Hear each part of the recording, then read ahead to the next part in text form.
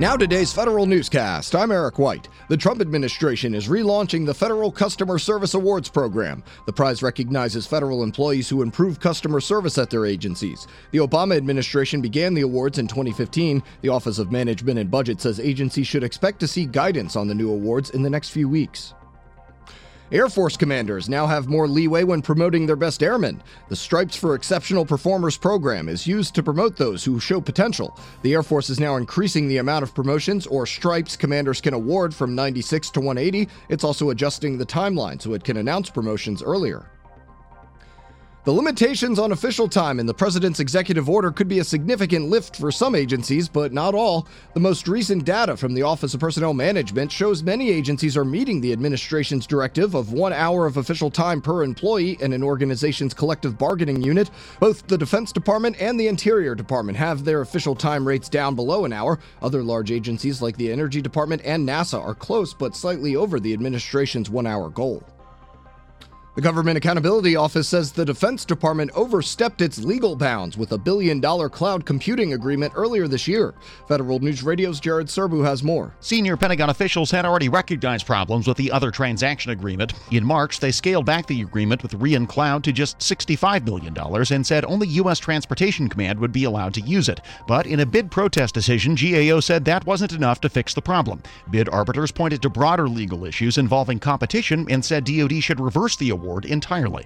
Jared Serbu, Federal News Radio. The Secret Service overpaid presidential campaigns by millions of dollars in 2016. The Government Accountability Office says it paid campaigns $17.1 million for charter flights, nearly $4 million too high. GAO recommends the Secret Service try to get that money back. Even without Russia, the nation's election apparatus is fragile and subject to cyber attack. More now from Tom Temin in today's Management Report. That's according to FireEye, which warns election management systems are vulnerable to remote network-based attacks because they often run on old, unpatched PCs.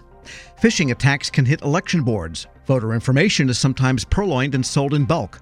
Voting machines come in 57 varieties, mostly with weak passwords, authentication, and encryption. Elections are operated at the non-federal level, so Washington can offer guidance and grants. I'm Tom Temin. An interagency plan to comply with an executive order on mental health for transitioning members of the military gets the White House's approval. The Defense Department, Homeland Security Department, and Veterans Affairs Department are all contributing. VA is expanding its peer community outreach and group sessions that are part of 18 sites under the VA Whole Health Initiative to all agency facilities.